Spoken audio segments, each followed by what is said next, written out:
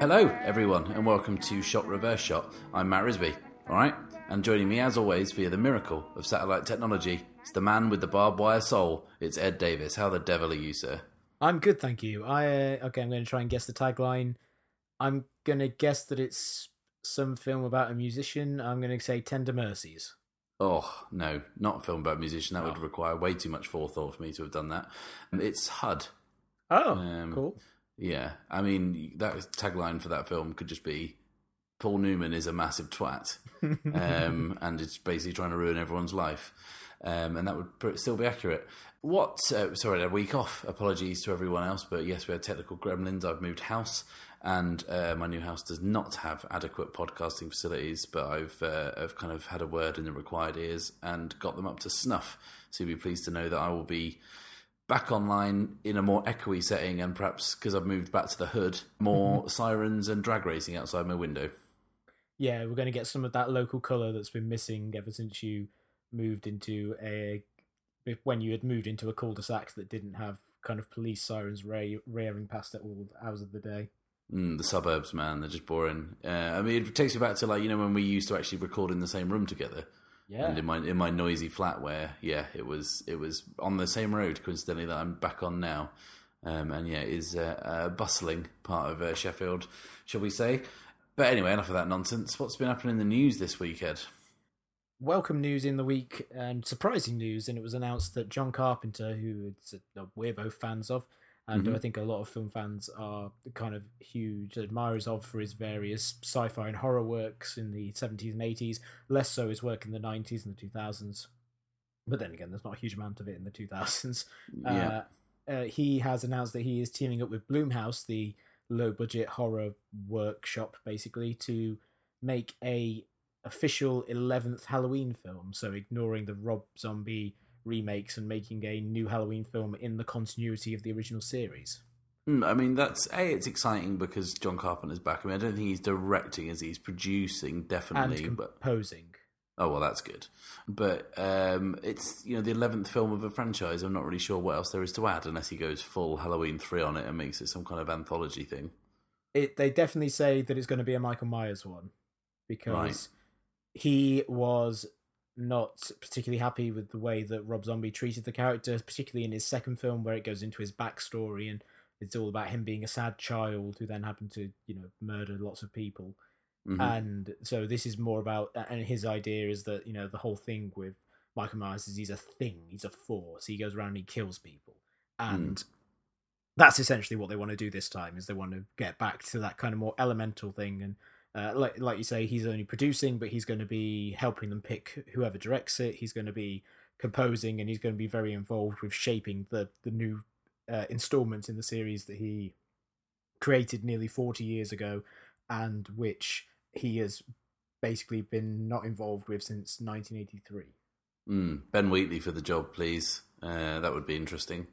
That would be a good one. I was thinking a nice one would be someone like Jeremy Saulnier, who is... that's probably not how you pronounce his name, but who is behind Blue Ruin and Green Room. I think that if you want to get someone who's good at tension and maybe a bit of black comedy, then he would definitely be an interesting choice.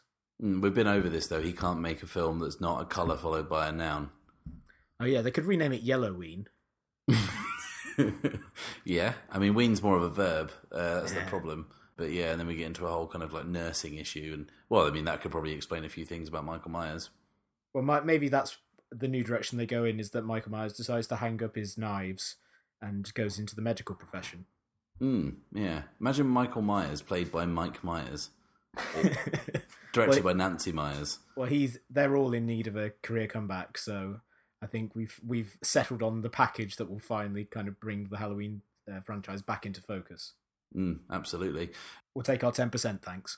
Yeah, thank you. It's just, I've changed the address, but, the name's the same, bank account number hasn't changed. There's been some news on the True Detective front this week, and it's, depending on your point of view, either bad news or merciful news. Yes, it was announced kind of in an interview with the new head of of programming at HBO that a third season of True Detective is now unlikely to happen, which is as close to cancelled as you seem to get with HBO these days, unless you're looking, I guess. And essentially, it seems to be them hedging their bets of saying, yes, the second season was terrible, or at least lots of people didn't like it, and it didn't have the same cultural cachet that the first season did, and that we maybe want to continue with it at some undetermined time, but at the moment we're investing our energies in other things.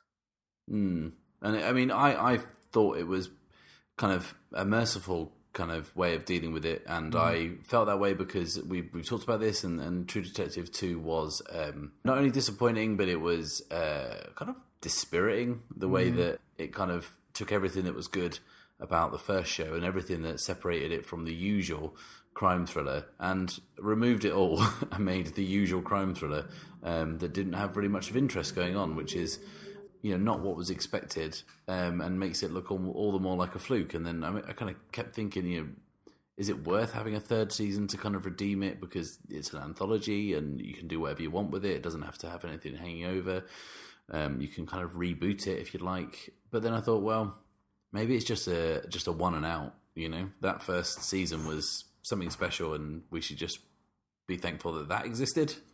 Yeah, I'm kind of in the same mindset, especially because I think there was a lot of potential in the second season. Like, the cast, I thought, was a really strong one, and that they all, in individual episodes, kind of brought something to it where you thought, okay, this show could be great if they were on this level every time, or if they were given more interesting material.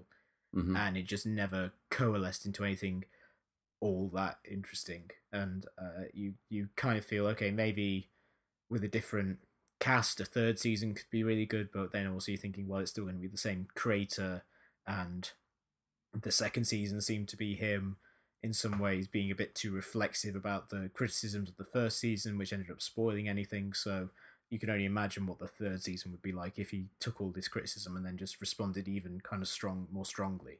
Yeah, maybe someone should just lock him in a bunker for several years so he doesn't actually hear what anyone's saying about him or the show, and just see what he comes up with.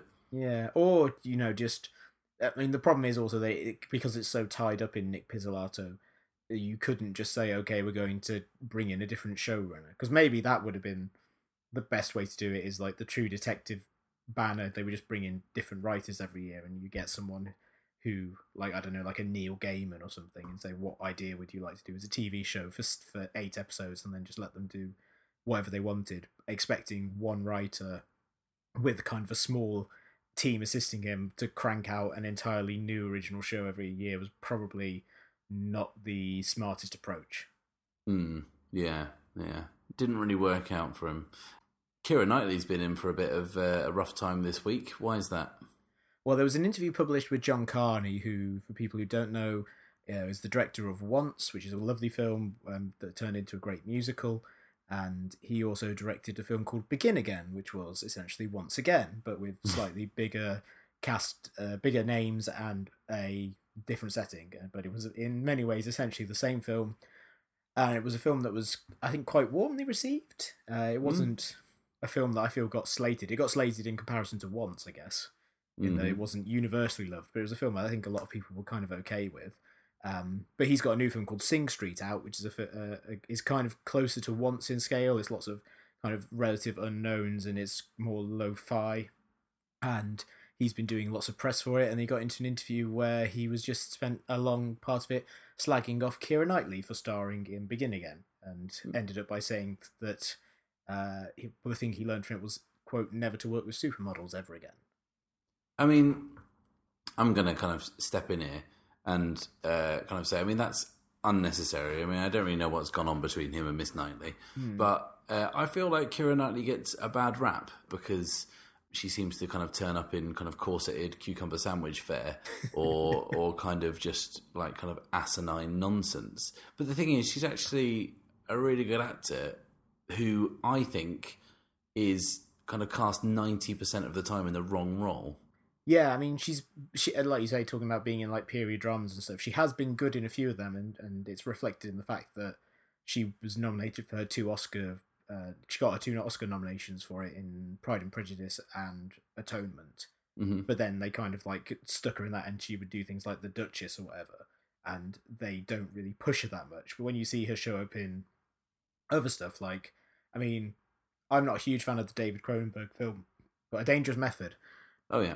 I don't think that's a very good film, but I think she gives a great performance in it, where she's really going for this kind of big, crazy performance that's really kind of broad and almost kabuki-like in how huge it is, and it works, you know, in terms of that film, and it's one of those things where you think, you know, she can really push herself, and when a director asks her to do really interesting things, and most directors clearly just look at her and think, okay, she looks good in a corset, so we're just going to put her in some kind of literary adaptation.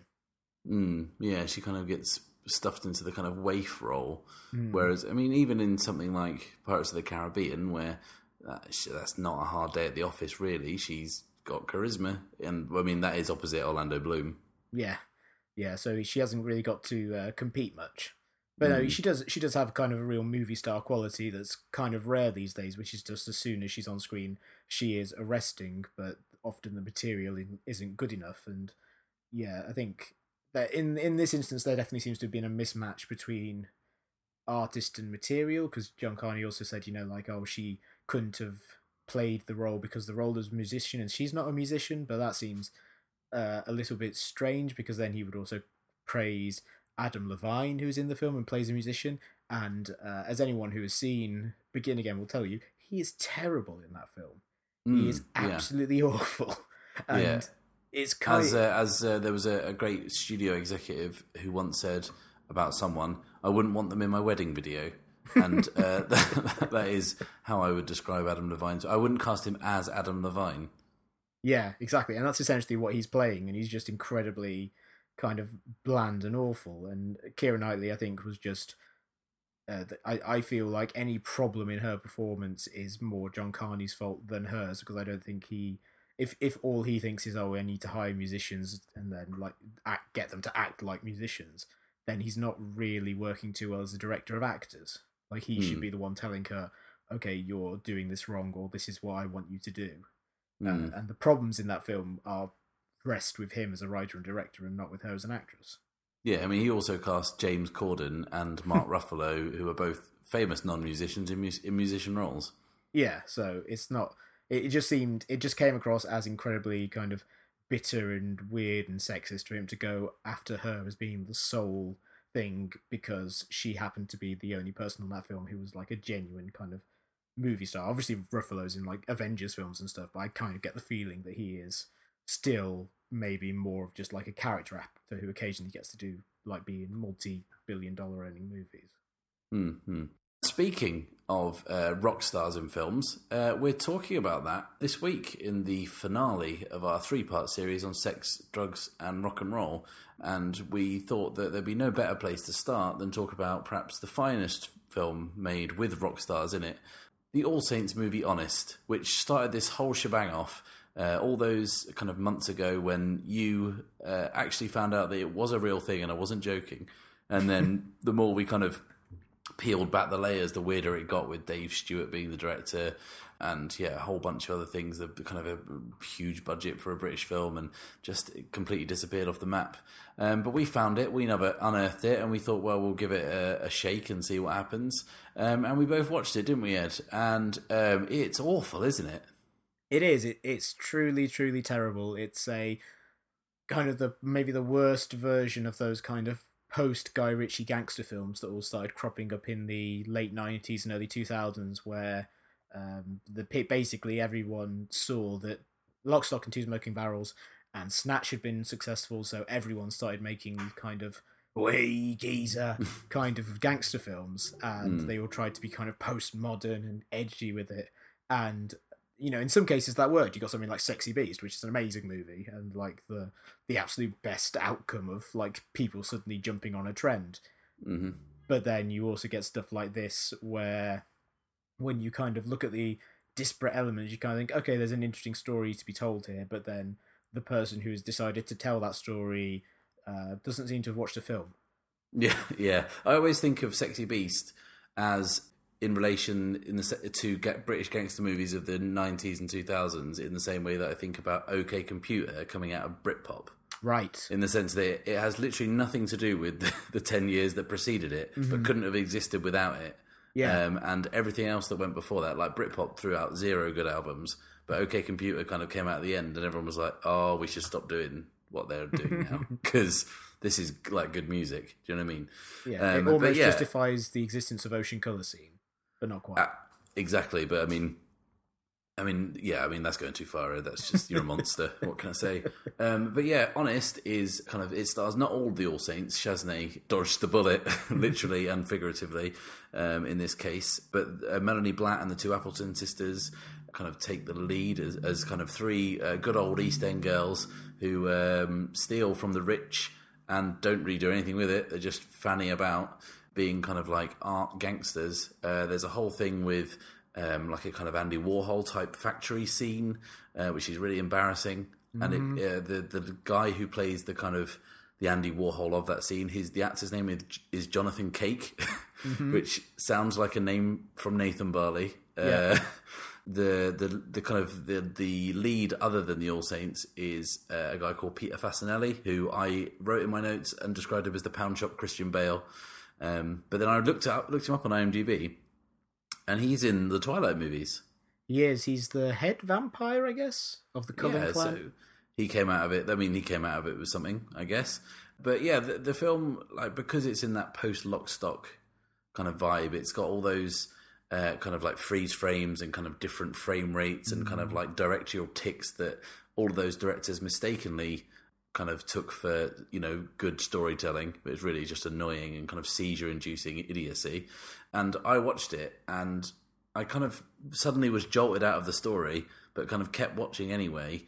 And then before realising that my DVD had skipped on 25 minutes, and because there were so many nonsensical turns.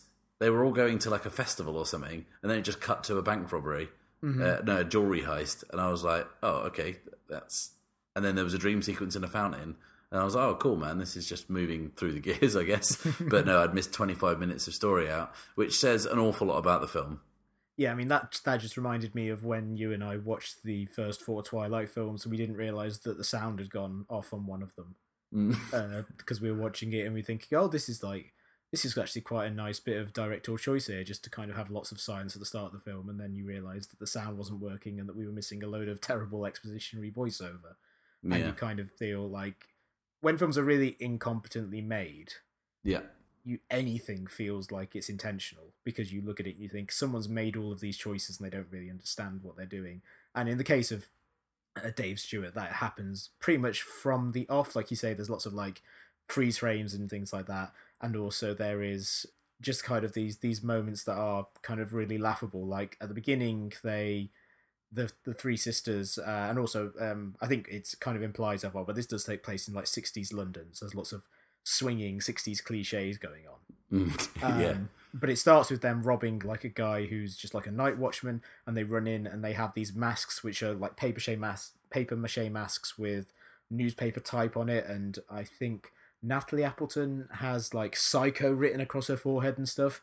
And it's one of those things where you look at it and you think, this is trying a little too hard. This is a little too... It was like, oh, this is like Suicide Squad before Suicide Squad happened. Where you just literally are placing character traits on people's foreheads.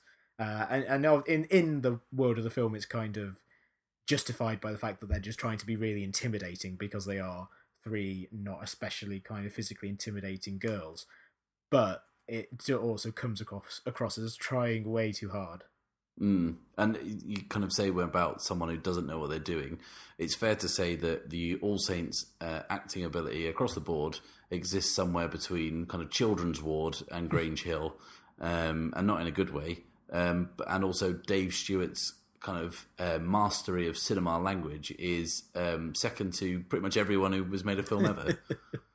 Yeah, I mean, and the thing that was kind of disappointing to me about it, because when you kind of describe it as like the members of All Saints in a period gangster movie that takes place in kind of like the swinging London, and also features like people taking hallucinogenic drugs and stuff, it sounds like it should make for kind of entertaining so bad that it's good kind of quality, but for the most part it's just kind of a little dreary. Although I would recommend, if you would like to up the camp enjoyment of Honest, put the subtitles on, because I, as aforementioned, have moved into a new house. It's very noisy, so I had the subtitles on to hear it over the traffic noise from outside, because I watched it quite late at night. And there's something about bad dialogue when you see it written down is just like even better, especially when there's a sequence with a lobster that is talking in Hitler's voice. Yes, that is the absolute best moment in the film, where you clearly can tell that no one at any point has really thought this idea through, which is that Peter Fasinelli is having lunch with his kind of parents who are over visiting and are annoyed that he's dropped out of college to write something for a magazine. He still don't know what he does. Yeah, because he says at one point that he's writing he says he has to write film reviews, because he starts and he's like talking about going to watch a film at like 10 in the morning. But then later on, he's like staying in the office of this magazine late at night, and he's like writing, and he said he's writing a review. When he's reading out, it's like some treatise about the culture of the moment and everything like that. And you think, I don't really understand what his job is. He's also an artist as well, isn't he? He's like drawing and doodling all the time. He's just like, okay, sure. Yeah, but he's at this dinner with his parents, and he's still having the after effects of this acid. And then he looks down at the lobster they brought, and it suddenly transforms from red to black, and then starts lifting its claw up, and then you hear archive audio of Hitler speaking. And it's insane. It's like a completely crazy choice that makes no sense. But it is so funny for how little it fits in with anything else in the film. And when you talk about like the dialogue as well being bad, the thing that's, I think that it explains why the film is really terrible is that it's written by Ian Clement and Ian Frenay. Dick Clement and Ian LaFrenne. Yeah, who are kind of like British sitcom writers who have written like loads and loads of things over the years, and they've occasionally dabbled in these kind of comedic gangster films like The Bank Job with Jason Statham. And clearly they're writing a comedy, and clearly Dave Stewart is shooting a drama. And I think, and the actors are acting something entirely different. Yeah, the actors are acting an episode of EastEnders. Yeah, and it's clear that there's no synchronicity between the words on the page, the person behind the camera, and the people in front of it. And that's kind of why it kind of occasionally has this feeling of kind of so bad that it's good, but for the most part, it just kind of feels incoherent. Yeah, and it is so jarring at times, and the stuff that makes no... Like, if you looked away from the screen for 5 minutes and then came back to it, you'd be just baffled as to what's happening. Yeah. There's just really jarring sex scenes in it. I mean, I think... I read an archive interview with... kind of a review of the film, and they were kind of saying how the film cost like £4.5 million, which for a British film now is expensive, but a British film... kind of 15 years ago is very expensive, and it took nowhere near £1 million. It really did kind of like die on its arse. But they were thinking that like All Saints as a band had a kind of a built-in teen audience at the time, and you know there was potential there to make a slightly more light-hearted gangster film with those guys in it. But then you get these kind of really jarring moments of violence and like kind of sex, which make no sense to the story or the characters. And then kind of Dave Stewart accused the media of kind of building up the kind of hyping up the sex scenes so that the censors would give it an 18 rating. And I was like, well, there's only really one person responsible for that, because you've shot this in the most kind of like gratuitous style you possibly can. It has no place in any of it, and it's just weird. And yeah, I mean, I'd put a kind of 18 on it just to stop people seeing it, I think. Yeah, I mean, you're right about like the violence stuff, because there is actually a subplot about their neighbour being domestically abused by a boyfriend. Yes. Played by a woman whose name I don't know, but I know that she was one of the Slevene in Doctor Who. And that's like really it is indicative of how weird the tone is, because there's a scene where they like cut off his beard when he's asleep in order to kind of use it to make... No, they cut off some of his hair so that they can make themselves these fake beards so they can go around London and people think they're just kind of very small men when they go on their jobs. They're not suspicious. That's just a group of very small men. And they they kind of cut his beard off in like the woman who is got a black eye because clearly she's been punched in a scene that happened before the film started, is like just kind of looking over, like kind of thinking, oh, this is some impish fun, and then later on she's been like chained to a motorbike and she's clearly just been had the shit kicked out of her and is like trying to be really really serious, and it's really weird that you go from this kind of like larks to nil by mouth. And you know there's no film that could encompass the shifts in tone as well. And you know this is clearly someone who doesn't really have an understanding of how you shift between different tones. Yeah, quickly and jerkily. Yeah. I think that's Mr. Stewart's MO. But also, just on a final note, is I watched it all the way to the end, and there is a cover of "You're All I Need" that plays over the end credits, performed by Natalie Appleton and Bootsy Collins. Yes, Bootsy Collins also appears when they go to that weird festival, and it's a rare highlight because you're just kind of like, oh, Bootsy Collins. I didn't. That went over my head. Yeah. And I was like, but at the time, I probably could have thought, oh, that's probably Bootsy. This is the kind of film that you think, oh, there's Bootsy Collins, and it wouldn't be the weirdest thing that had happened because it had been preceded by a scene of domestic violence and a scene with a lobster. Yeah. But also, like my final flaw I just remembered the moment in the film that made me laugh the most. It happens really near the end, so I don't mind spoiling this because no one's ever going to watch the film. But it's an amazing kind of weird moment where they've like the Appleton sisters, all the sisters and their dad have escaped from the country. They've stolen all of these diamonds and they've escaped to France, and they're being chased by the Irish neighbor from Shameless, who's playing like a South American drug lord or something, who's inexplicably red. Yes, his skin is red, and he's like tracked them down, and he's holding Peter Fasinelli with, I think, like a machete or something. He's got a machete next to him, and he's caught up to them, and he doesn't realise that the old man who's with them is their dad, so he pretends to be French, and he holds up a watermelon. And he like holds the watermelon towards the guy with the machete, indicating like, oh, could you like chop this in half for me? And in the middle of what is meant to be like a tense scene where this like psychopath is like deciding what to do, he just kind of shrugs and says, all right, and he takes the machete away from Peter Fasinelli's neck, and then Peter Fasinelli just punches him in the face and knocks him down. And the way that this is indicated that this is kind of a knockout blow is that it cuts directly from him being punched in the face to the watermelon smashing on the ground. Yeah, but then also, do you remember it cuts straight to Nicole Appleton repeatedly kneeing him in the crotch for about 3 minutes? Yes. So it's the most kind of, not even film school, this is the most like sixth form film studies understanding of symbolism and montage I have ever seen in a professionally produced movie. And it is amazing to see how terribly assembled it is. Yeah. It is. I never thought I'd say it, but, you know, if the All Saints and the Spice Girls were the Beatles and Rolling Stones of that girl band movement, these guys just made Spice World like a Hard Day's Night. Yeah. Like, those, you know, put those two films neck to neck, and you know, Spice World is fucking Chinatown in comparison. Yeah, it is really, really dreadful. There's a few. If you can watch a montage of the best scenes on YouTube, I think that'd probably be the best use of your time. I can't imagine ever asking anyone other than you and I asking each other to watch the whole thing all the way through. But amidst the dreariness, there are kind of these little gems of kind of pure incompetency that is really entertaining to see happen.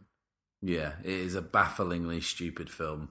And if you do have the means to enjoy it, I mean, I know that DVD sales doubled with you and I getting a copy, so maybe there'll be a Blu-ray on the horizon. If there is, me and Ed are available for a commentary. We'll do it.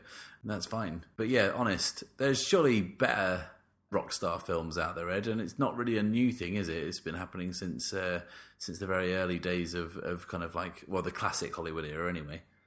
Yeah, I mean, you can track it all the way down to, there are probably earlier examples of this even, but like the earliest I could think of would be someone like Ivor Novello appearing in The Lodger and a bunch of other films in the early 20s, because obviously he was a songwriter and a singer. He was kind of very famous in Britain for his musical talents, and then he just kind of transitioned into acting into movies when they kind of became a thing. And if you go through history, there's lots of people who kind of jump between the two. You have Ricky Nelson and Dean Martin in Rio Bravo is probably the best example of two musicians appearing in a film, because it's a great film and they're both really good in it, and it manages to at least justify the often standard thing of old westerns where someone breaks out a guitar and starts singing. Elvis, of course, had a kind of a very successful career appearing in acting in movies, and Viva Las Vegas and Jailhouse Rock and everything. David Bowie appeared in a bunch of movies over the course of his career. Ice Cube, more recently, lots of rappers make the transition. You've people like Ice Cube and Ice-T, Method Man's, in stuff all the time. The RZA has acted in and written and directed movies. So there's the membrane between kind of musician, pop star, rock star, and actor, filmmaker has always been very permeable. I think in the past, where musicals were more prevalent, I think there was perhaps a higher emphasis on stars having more than one string to their bow. And also because in the early days of cinema, certainly in the early days of sound cinema, when a lot of silent movie stars ended up having to retire because their voices didn't work on screen, or just because the work dried up for whatever reason, there was where they went is to the stage. And stage actors, particularly in America, if you were on Broadway, chances are you were a bit of a song and dance man. You'd be someone like James Cagney, who obviously when he went into cinema was more famous for being a tough and for being a hood and everything, but who was an incredible dancer and a great singer at the same time, and occasionally got to do that in things like Yankee Doodle Dandy. Yeah, I mean it's it hasn't changed. I mean, my wife went to drama school and had to sing in her audition. You have to have more than two feathers in your cap, as it were, be able to do all those things. So it's no surprise when rock stars go the other way, and also when actors kind of suddenly have a pop career, such as your kind of J-Lo's, your Lindsay Lohans, your Kylie Minogues, because their kind of the training is kind of threefold. Brie Larson most recently. Brie Larson? Yeah, Brie Larson had released an album a couple of years ago, so at the same time that she was kind of trying to make it as an actor, she was also kind of pursuing the pop star thing, which is probably something that won't get mentioned very much now that she's got the Oscar. Yeah, keep that quiet. Could be embarrassing in years to come. So what is the kind of the gold standard of the rock star kind of crossing over? And I'm going to kind of put a hard and fast rule that I don't want the rock star to be considered an actor in their own right. I want them to be a rock star first, actor second.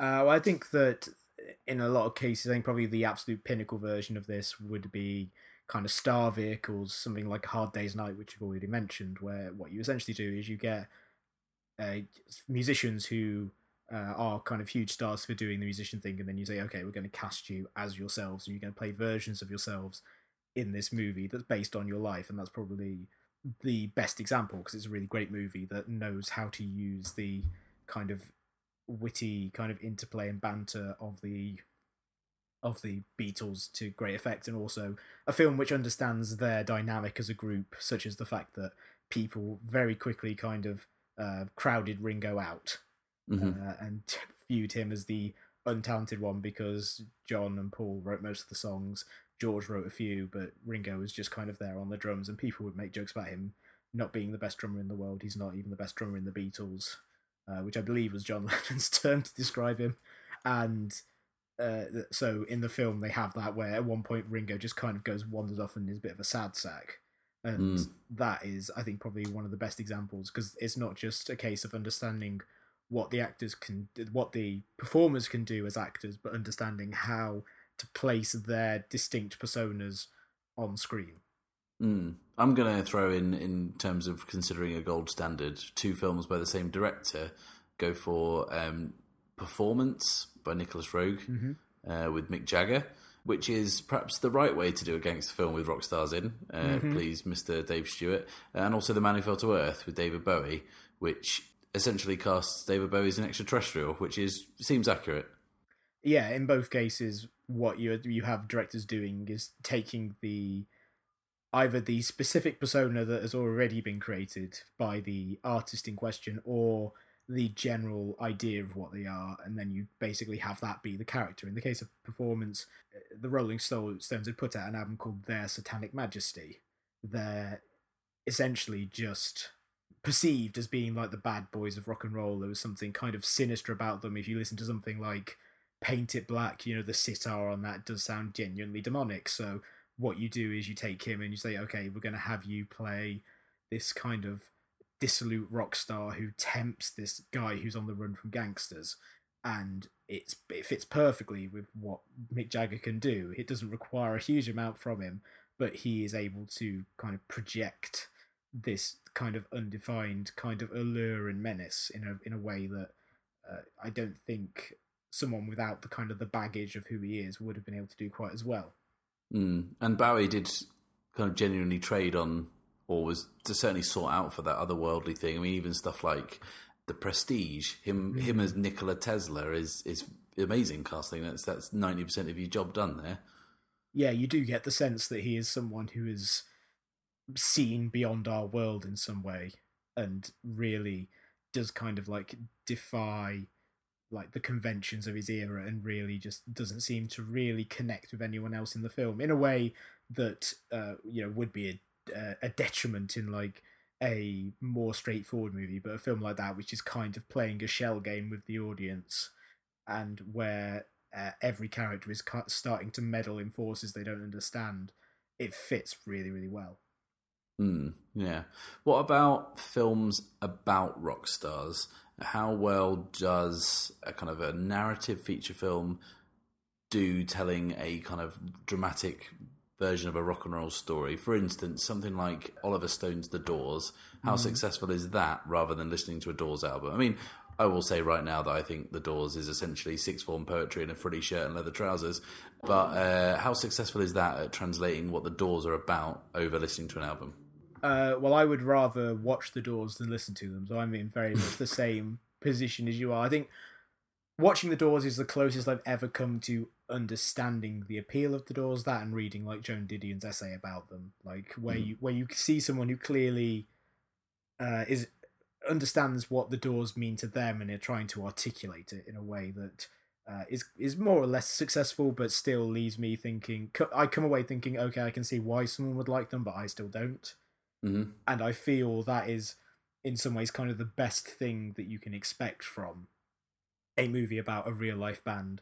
Is like, if you're not a fan, you come away appreciating why people would be. If you are a fan, you have your love kind of reciprocated. So, like a film from last year, Straight Outta Compton would be a good example of that, where like I went to see that with my mum, who doesn't know anything about kind of rap music. She knew who NWA were. She more East Coast rap, is that the thing? Yeah, she was definitely more into kind of like Biggie than Tupac, But yeah, so like she doesn't know their music or anything, and she doesn't really understand the story. She didn't know the story of them, but like afterwards, she was like saying that was really exciting. I can really she as kind of like a kind of a British kind of woman who went to David Cassidy concerts in her youth, kind of could really see the appeal and why people would really like Straight Outta Compton, and why they would like NWA, and why that story is important in kind of both the late 80s and also the kind of the cultural moment now. I'm kind of just picturing you and your mum coming out of Straight Outta Compton, and her being like, "Motherfucker, that was excellent." I just picturing that. That just tickles me immensely. The thing is, she could have shouted that in the theatre because we were the only two people in there, because it was like at 10 a.m. a few weeks after the film had come out. But yeah, it's like, I think that is a really good example of one where the appeal of the band comes across through the speed and the pacing and just kind of the overall filmmaking technique used to sell the story. What about rock documentaries? There are so many great ones, and the kind of line is so long that you've got to start realising that there is something they're doing right that other films aren't. Well, I think, again, one that I watched kind of fairly recently, and I think also falls into the kind of the Doors kind of spectrum, was The History of the Eagles, which is a 4-hour documentary, I think, about the Eagles, one of the biggest bands of all time, and a band who I don't particularly care for. I felt, I hate the fucking Eagles, man. Yeah, me too. And they are I've always thought of them as a kind of a very boring band, but through the sheer amount of information being put across in the documentary, through the interviews and everything, and just through like really just at a certain point Stockholm syndrome, because it's so long, you do come away from that documentary thinking, okay, I may not like this band, I may not like this kind of music all that much, but again, I can see why they were one of the most successful bands of all time and why people still like them. And you get a sense of the personalities of different people, and you kind of understand their conflicts and things like that. And I think that's an example of ones where it works really well, certainly in a retrospective sense of looking at a band that either don't exist anymore who have kind of obviously hit their peak many years ago, where you kind of get a sense of who they were as people, rather than having just people just constantly sit there and say, yeah, they were great, and not really offer any kind of particular insight, or they don't really offer anything that you as a fan or a non-fan don't already know. I think there's some kind of weird ones that sometimes a documentary will become the defining moment of that band, and I'm thinking that a lot of people only know the band from The Last Waltz, which if you are a fan of the band, such as me, it's kind of like that's not really what they were about and what was going on. That seems to be like a false document of their time. And I wonder if people now feel the same way about kind of the Dandy Warhols and the Brian Jonestown Massacre. Yeah, I was going to mention because Dig is a great film and a kind of seems to be a defining film for both of those bands. But I can't imagine either band being particularly happy with it. No, because I definitely felt like when that film came out, the Dandy Warhols were just at their peak, because they just had the Bohemian Like You had come out and it had been used in that phone advert. And so it was like they were huge and in the stratosphere, and all I knew about them was they were a band who had recorded a song that had been used in an advert. And then when I saw the film, it's like, oh, these guys are just pricks. And it does completely redefine what you would think about the band. And obviously you come away also thinking, that Anton, whatever his name is. Newcomb, yeah, not Yelchin. It's not Chekhov. Anton Newcomb, you come away thinking he's an even bigger prick, but he at least seems to have some ambition. Whereas you do kind of come away from Dig thinking the Dandy Warhols are just, to quote an old Pavement song, elegant bachelors. They do just kind of seem kind of these little dilettantes who played in this scene for a little while until they could sign a huge record contract. Yeah.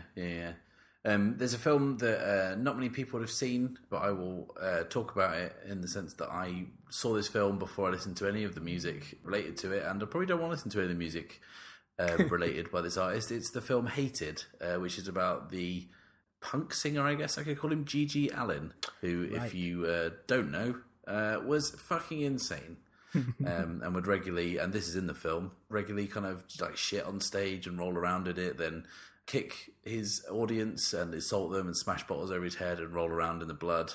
And he's a man who really did practice what he preached. He died of a heroin overdose at an after show party, and everyone thought he just passed out, so posed for pictures with his body. He's an interesting guy. And I saw this film about him when I was about like 15. It was just on Channel 4 at like 1 a.m, and I was like, what the fuck is this? But it's awesome. But I'm not going to download him on Apple Music. I'm not sure it's on there, if I'm perfectly honest. But that's a great kind of snapshot of a musician that is like, that's someone ordinarily that you would never encounter. And it's not elevating him to kind of hero status or misunderstood status. It's very critical of him. But yeah, it's a kind of a fascinating look at something you ordinarily wouldn't know anything about. I suppose that's the same thing with Dig. Like, I saw that film and I knew who the Dandy Warhols were, but I had no idea who the Brian Jonestown Massacre were. Yeah, I mean, a good, I think, example of that as well, of a film about a band whose music I have no interest in and would never ever buy, would be Anvil, the story of Anvil. Oh, that's a great film. It's a great film about a band who I have no interest in other than that, because they are kind of a hair metal that has never appealed to me, and also they're not a particularly good variation of the hair metal scene. But it is such a kind of wonderful portrait of people who, at a very young age decided they were going to be the biggest rock stars in the world. They kind of got tantalizingly close at one point, but then it didn't happen for them, and then they're just still at it because it's what they love to do, and they still want to keep doing it as long as they can, and they get to go around the world. And I imagine things must have improved for them at this point, just on the strength of the documentary. But you do get a sense from that documentary of who they are, why they perhaps didn't succeed in the way that like an Iron Maiden or a Metallica ended up doing, but also you come away with just kind of great affection for them. Even if you don't like the music, you kind of feel like, okay, these guys do seem like decent guys, even if they're maybe misguided and they make terrible decisions in terms of their career. It's funny because when you watch it, they're so, you can watch it with such affection because it is essentially a real Spinal Tap, because they do get lost backstage. They get lost driving to a gig, don't they? And they turn up and everyone's left because they didn't know where they were going. And they're playing to empty beer halls in Germany and things like that. And I remember watching it with someone, and within the first 10 minutes, they turned to me and say, "Is this real?" Because it does feel, it does feel like a mockumentary that has a lot of verisimilitude to it, but it is, like you say, it is genuinely like a real Spinal Tap. And just side point, I kind of grew up thinking Spinal Tap were a real band. Because I did as well. My first encounter with Spinal Tap was they played the Freddie Mercury tribute concert after he died, which must have been maybe 92, 93. And they just played a set in the middle. And I just thought, oh, okay, it's these guys, Spinal Tap. I've not heard of them, but they must be a band, I guess. And then years later, they re-released the film, I think in kind of the late 90s. And someone actually had to sit me down. This is embarrassing. Kind of, I was, studying film at university, and someone had to say, "Yeah, that's not a real band, dude. That's a joke." And then we went to see the film, and I was like, I get it now. But still, they wrote pretty good songs. Yeah, I had a similar thing where I'd heard the name Spinal Tap, and I was walking through HMV, and there was a thing which was like they had a Spinal Tap album or several Spinal Tap albums, because I think they've put out a few over the years. And in my mind, I thought, a fake band couldn't put out an album. Not really knowing about like Tenacious D or anything like that. This would have been like the late 90s or the early 2000s. So I hadn't really encountered the idea of like a comedy band who could actually tour, like a Flight of the Conchords or something. And yeah, like someone I've mentioned like them being real in conversation with someone, and I have never had the piss taken out of me quite as much as I did at that point for thinking they were a real band, and for having the slimmest justification for thinking that they were a real band, which is that they put out an album. Anyone could put out an album. They don't need to be a real person. The Chipmunks put out albums. They've got an umlaut over the I. They must be real. But so Motorhead have got one over the O, so, whatever. What about fictional portrayals of fictional musicians or fictional rock stars? How well do they do? Normally it kind of makes me cringe when there is a kind of bit in a film that happens, but then I think about something like Inside Llewyn Davis, which is, it draws heavily on real people, and it's got Oscar Isaac in it, so it can't be bad. You know what I'm saying? Yeah, I mean, like the worst example I could think of, just because it has the most generic name possible, would be Rockstar with Mark Wahlberg. Yeah. Which is just a collection of cliches that has no individuality to it. It doesn't really feel like no one involved has even read a biography of a real musician, let alone actually maybe interviewed people or looked into this stuff. It really does feel like a movie that has been cobbled together from stories about other musicians, or has been cobbled together from watching movies about musicians, and it just hits all of these cliches like back to back. Another one would be something like Country Strong, the movie with Gwyneth Paltrow, where she plays a country music singer, which is just like hitting all these beats of like what you would expect a movie about a troubled country singer to be like.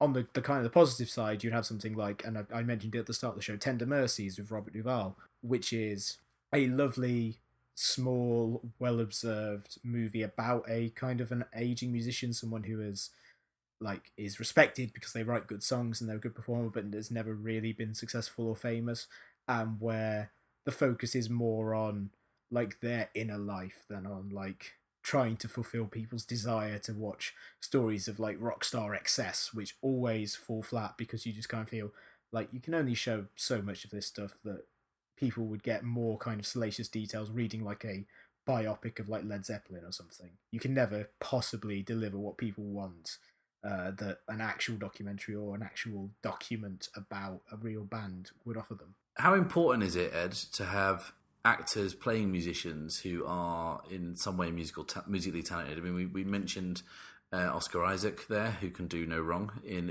Inside Llewyn Davis. He sings all the songs, he plays all the songs, and obviously he is a immensely talented and beautiful man that I can't stop thinking about my every waking moment.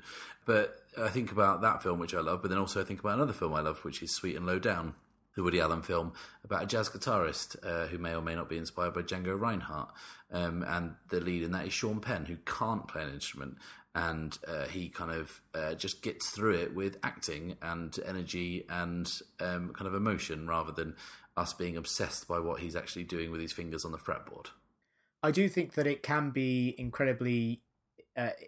having someone who can play an instrument is incredibly useful in terms of it's one less thing you have to worry about, I think, in the pre-production process, because obviously Sean Penn couldn't play jazz guitar to the extent that a Django Reinhardt could be, but he obviously learnt just enough to do well when they made the film. And that's, useful. That's a good skill to be able to have and for someone to pick up. But I feel like it can add an extra texture to it, having someone who is at least skilled enough to do all the stuff on camera, because it adds that extra level of verisimilitude to it. If you are constantly like cutting away to like just hands without a face, and you can tell, okay, that's like a session musician they brought in to play this part, or it's clearly just post-synced like afterwards, you do lose something. And it's like when you watch a film and you have someone playing when you have someone playing like a real life musician, and then as soon as they get on stage, they like you don't hear their voice singing. It just goes to like, oh, that's the studio recording of them recording that album. You do lose something because you take away a certain element of humanity from their performance. And I feel like it's less bad having someone who can't play their instrument than just kind of like replacing someone's voice. But it still does kind of take away a little bit. I think there's a great book that is written by David Mamet, and it's called Bambi versus Godzilla. I'd recommend anyone read it. It's kind of got like a lot of kind of truths about Hollywood and kind of stupid things about movies and kind of things that annoy David Mamet and things that he has learned about films from his various years working in them. And one of the things he says is he always hates, and he calls it the shot, where you see someone sat at a piano, you're told that their character is a piano player, you can see their face, and then they will slowly pan down so you can see their hands.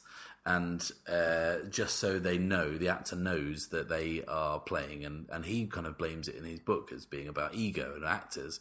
But I think you're right, it does jar you out of it, but at the same time, you can get through it. Like, for instance, in the film Whiplash, which was a really good film from kind of last year, Miles Teller is a drummer in real life. He's a very talented drummer, but he does not play all the drums in that. And that film is edited so well that you can get away with it. But then it jars when you see J.K. Simmons playing the piano, and he's supposed to be this kind of jazz great, good enough to kind of teach people at a prestigious university, and it looks like the shot of them panning down from J.K. Simmons and showing him playing a few very basic chords when he's supposed to be a jazz musician. Yeah, it definitely feels like if you have a situation where someone is talented enough, or they play their instrument well enough that you can show them doing it on screen, or they learn like Michael J. Fox in Back to the Future, where I don't think he knew how to play guitar before they started shooting, but he learned how. I think he could play some, but not Chuck Berry solos, Yeah, but he kind of learned, he kind of improved well enough that he could play it on camera, and it looks real enough, and that's obviously really important because it helps. It means they can do stuff in like wide shots that show him kind of like running around the stage. You get a sense of everything. You're not constantly just, like I say, just kind of cutting to a close-up of the fretboard or something like that, which does take away from the energy of it.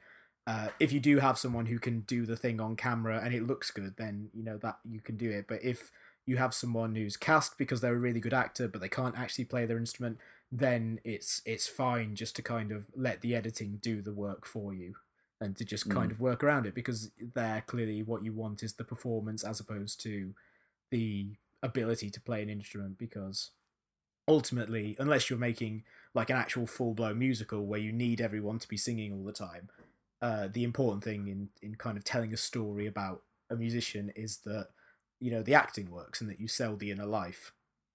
I think the classiest way to do it is to, if like for instance it's playing guitar, you get the actor who can't play guitar, and they stand with their hands behind their back, and someone who can play the guitar puts their hands through, where their armpits are, right? Yeah, and plays for them, like in Whose Line Is It Anyway? I think that would probably be no one would ever notice that. That would be kind of seamless. You could probably CGI the sleeves, I guess. But yeah, I was thinking you just do it as like a real Dogville sort of thing, where it's like there's no sets or anything, and when you need someone to play and they can't, you do just have to have like someone clearly in view standing behind playing it for them. Yeah, I think everything should be made by Dogville, just so we know how authentic it is at all times.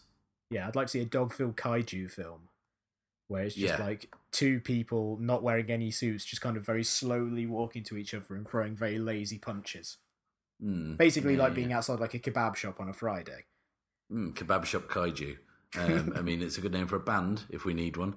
Oh yeah, that's something that I thought about like earlier. This is nothing to do. I'm just going to sign off the show with this because I think it's great. But like we had Spice World and we had the All Saints doing Honest. I was thinking of like further in the kind of series of films made by kind of British girl groups by having a film called Eternals Sunshine of the Spotless Mind. And I think that if someone hasn't made that already, they should just get on with it. I'm sure Dave Stewart's available. Yeah, I mean, he's not currently got any projects in the work according to his IMDb. Also, I don't know if I mentioned this on the show or I just mentioned this to you, but Dave Stewart's biography came out fairly recently, and I picked it up in Barnes and Noble, and I went straight to see if there was an index just to see if there was any mention of Honest, and I couldn't see one. So I think he's already trying to whitewash history. Yeah, it's been expunged. And rightly so. It's an embarrassment. But anyway, so that's rock and roll this week, kids. What have we got for recommends? A few weeks ago, this was obviously going to be more in recommendation when last we were going to record. So it's been a few weeks since I saw it, but I went to go and watch the Key and Peele vehicle, Keanu, which is a film that had a lot of fanfare, I think, because obviously Key and Peele, through their sketch show and the many clips of it that ended up becoming huge viral sensations, have kind of a big following, and then it came out and it didn't really do anything, and it hasn't done terribly well in the US, and it probably won't do too well outside of the US because they're basically not much of a phenomenon outside of the internet, it seems. But it's really funny. It's a really good action movie because it's directed by Peter Atencio, who was their director on their sketch show, and he was kind of the guy who was responsible for helping them to recreate all the various kind of things they would parody. He was always someone who was very attuned at capturing the look and the feel of certain kinds of movies. So the action in the movie is both genuinely exciting as kind of an action movie, but also pitched at a kind of level of ridiculousness that it's actually really, really funny. There's an opening fight scene that takes place in a church where the incredibly cute kitten that is kind of the MacGuffin of the whole thing is dodging like bullets and stuff, and it's really funny.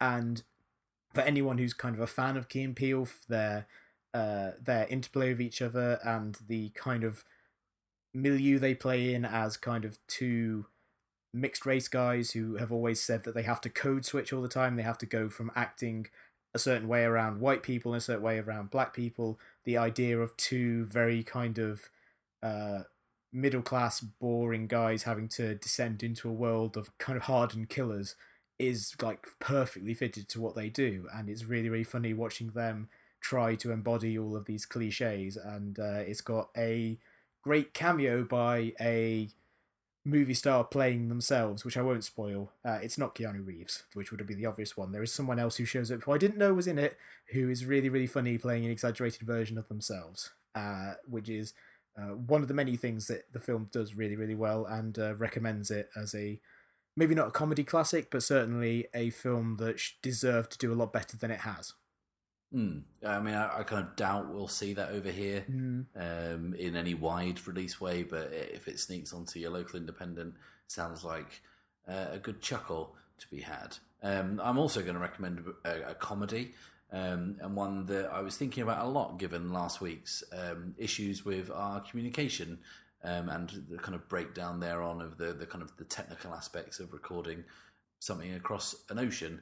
I'm going to recommend a film, an Australian film from the year 2000, which if you don't like, you're probably a heartless bastard. It's a film called The Dish, which is a very funny, very warm, very charming Australian film which tells the true story of a small group of scientists who operate a NASA relay satellite that in 1969 broadcast the signal that meant that the moon landing could be seen by the world at large.